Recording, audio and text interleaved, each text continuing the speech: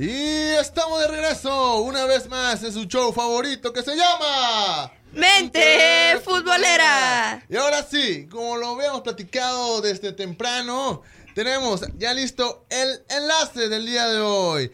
Y se encuentra con nosotros. Pero antes quiero mandar saludos a toda la gente que nos escucha también en nuestros podcasts, en Spotify, en SoundCloud, en Apple Podcasts. Y a toda la gente que siempre está al pendiente de nuestras transmisiones de semana a semana.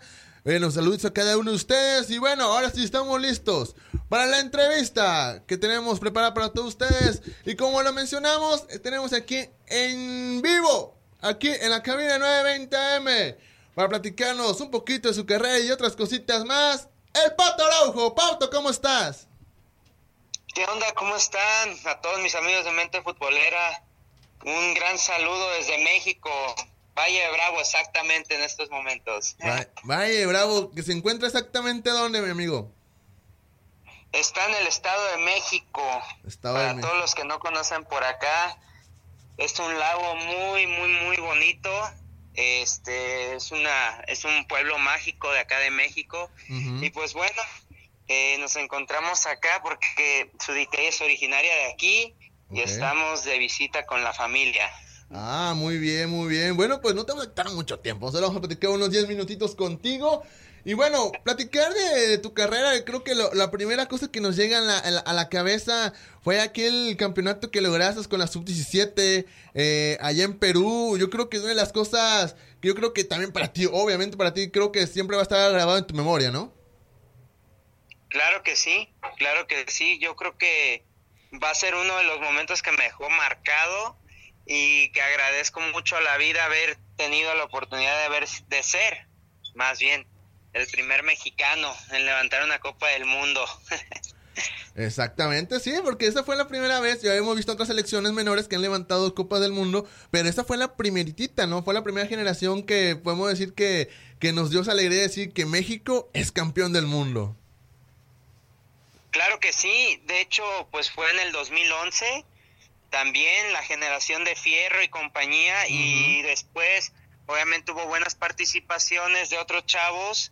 Esa final contra los negritos, que es la verdad que un caso especial. Cuando son esas elecciones, uh-huh. Era Ghana, si mal no recuerdo, eran muy rápidos, eran muy fuertes. Sí. Se veía esa generación una diferencia muy importante de parte de ellos, de los africanos, pero bueno, son cosas que pasan. Después tuvieron el logro de los Olímpicos. Exacto. Todos mis excompañeros de Chivas, estaba Chatón, estaba Fabián, y muy, muy gratos recuerdos, ¿no? Pero ahora creo que se ha estancado un poquito eso, porque ya no se ha escuchado una selección que haya tenido esos logros. Yo creo que es importante seguir dándole la confianza a los jóvenes mexicanos en primera división, para que puedan curtirse, para que puedan probar diferentes cosas, y cuando estén en un campeonato mundial puedan hacer o desempeñarse todavía de una mejor manera. Yo uh-huh. siento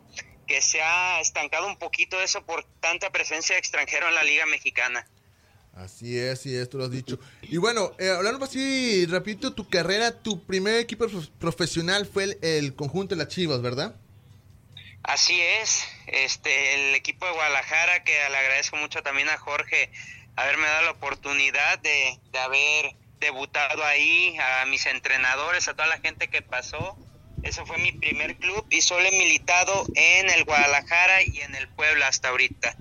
Así es. Pato, buenas tardes, Alicia aquí saludándote. Alicia, buenas tardes. Buenas tardes. Oye, una pregunta. Ahorita ya estamos viendo lo que viene siendo mucho de la evolución en la Liga Mexicana. Estás viendo una pregunta ahorita de que fueron el clásico de Chivas América y los dos jugaron 2 veces en esta semana y Chivas perdió las 2 veces. Tú que eres chivista o que tuviste la oportunidad de jugar con Chivas, ¿qué crees que le falta a lo que viene siendo Chivas? Porque después de Almeida hemos visto de que no se ha podido recuperar. Tú como jugador, tú que fuiste de esos grandes momentos con Chivas, ¿qué dices tú? Esto es lo que le falta. Pues mira, salió gente importante que en otros equipos está brillando, como lo es el Gallito Vázquez, Claro. como Pizarro en su momento, que también le dio mucho a Chivas, Orbelín, que yo me enfrenté con ellos y son gente que te hace diferencia en un partido o que te mantiene el orden en un juego. Yo creo que eso fue lo que faltó el día de ayer en el equipo de Chivas. Vi un poco de inexperiencia y un poco también de saber estos chavos, pues el pánico escénico. Yo siento que hubo un poco. Los clásicos, escuchaba Osvaldo Sánchez, se viven de una intensidad diferente, de una manera Claro. intensamente, pero fuerte. Yo creo que también eso faltó un poco, y no decir lo que hizo Molina tampoco, o sea, fue, para mi gusto, fue una de las cosas donde uno se equivoca, que ya la pelota estaba perdida y él mete la pierna, pues, mal, porque ya no llegaba al balón. Claro. ¿Sabes? Y deja al equipo con un hombre menos. Esas son las cosas que pasan, y fue lo que vi, ¿no? Desde fuera, Claro. que le faltó a Chivas. Esa experiencia o ese feeling de que en un clásico igual no puedes jugar bien, Claro. pero otras cosas te pueden dar el triunfo. Así es. Mi estimado Pato, tenemos una llamada y una persona de nuestro público quiere hacerte una pregunta. A ver. Bueno, ¿con quién tenemos el gusto? Con Juan Pérez. Juan Y Pérez. la pregunta que tengo para el famoso Pato es, oye Pato, de toda la generación tuya, ¿cuántos llegaron al profesionalismo, como en el caso tuyo? Y la otra pregunta, creo que sí es muy interesante, es, siempre se ha dicho que las selecciones que provienen del área de África no están debidamente documentada la edad, y muchas veces, especialmente cuando compiten en categorías como la tuya de 17 años, es muy difícil saber si de verdad esa persona tiene 17 años. Se ha descubierto jugadores de ese continente donde tienen 24 años jugando con muchachos de 17. ¿Hasta qué punto a ustedes les afectó eso, o si es cierto o es un simple mito? Sí, ¿qué opinabas que de tus compañeros de tus compañeros de generación, ¿qué ha pasado con la mayoría? Preguntó aquí la persona. Ok, pues mira, la primera pregunta la voy a contestar. Hay a veces técnicos que no le dan la oportunidad a un jugador, como en ese caso fue en aquel entonces, yo siento, fue Heriberto Beltrán, Alberto Gallegos, que eran personas muy buenas, que tenían un gran talento, pero no se les dio la oportunidad. Algunos otros simplemente llegó ese pequeño episodio de fama, de reconocimiento, que a lo mejor no la supieron manejar de otra manera. Y vimos otros que trabajamos y nos tocó tener una gran carrera, ¿no? Que no digo que ya se me haya terminado, porque tengo muchas ganas de regresar al fútbol, pero que de repente no entran en el esquema de un equipo y se pierden. Claro. Eso fue lo que pasó con esta generación. Moreno sigue activo, Giovanni sigue activo, Vela sigue activo, porque siempre han estado en el foco. Quizá con una nueva oportunidad puedan mostrar que todavía hay nivel. A lo mejor están en otros fútboles, a lo mejor en otros países, y están bien, pero al no tener esa proyección, no se dan cuenta los clubes mexicanos que también andan o que también se están desempeñando. Claro. Fue por eso que se perdió la mayoría. Y bueno, ahorita pues contestando la segunda pregunta, que era si en África lo registran después, yo siento que sí es cierto. Eso es verdad, yo también hice lo mismo. Yo digo que hasta en Sudamérica llega a pasar eso, que llegan a alterar las actas, porque a veces de apariencia ves a unos jugadores y pues no se ven, tienen 23 años, se ven más viejos que uno que tiene 31, imagínate. O sea, usted, me acuerdo que usted de 17 años y ellos llegaban ya con sus hijos y todo, ¿verdad? Ya sé, ya con nietos casi, nada te creas, pero yo creo que sí influye mucho, sobre todo en selecciones menores y a nivel selección olímpica. Así es. Tema. Mi estimado Pato, hemos sabido que estuviste en un show como Hexatlón, pero actualmente, ¿qué está pasando con Pato? ¿Qué viene a futuro en su carrera?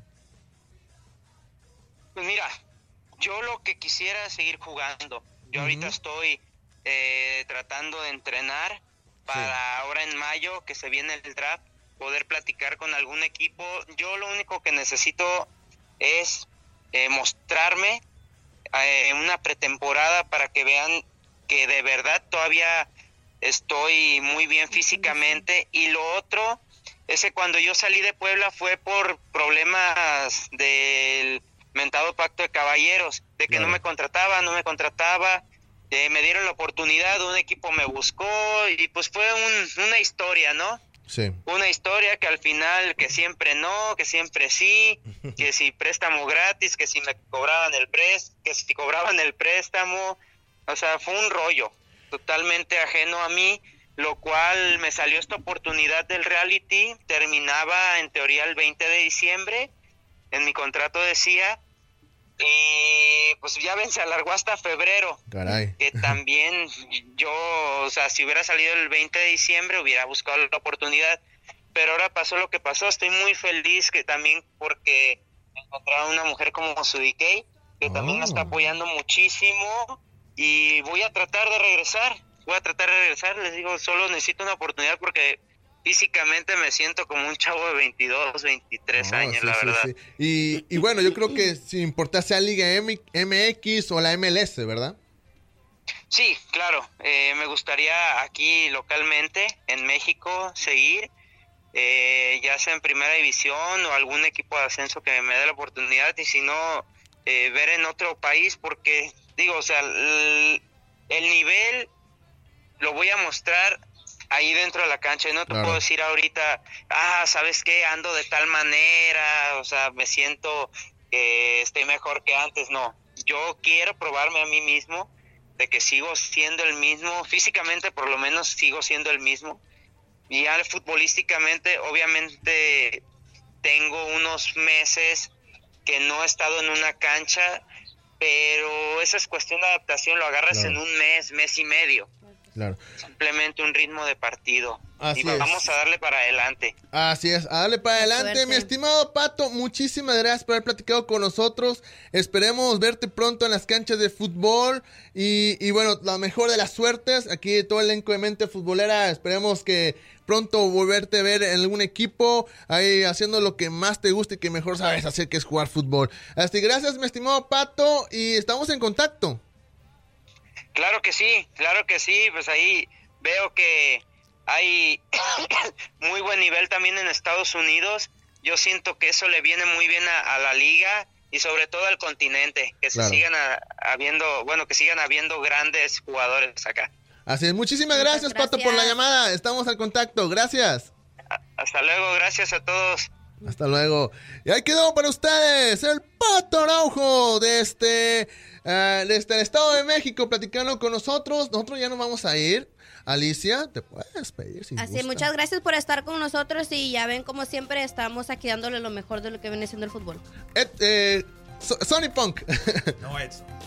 Sony Punk. Un placer de estar aquí nuevamente y los veo cuando los vean. Así es, mi nombre es Misraín Sandoval. Nos escuchamos en la próxima edición de su show favorito que se llama Mente Futbolera. ¡Vámonos! ¡Órale! ¡Ay, ya estuvo suave! ¡Vámonos!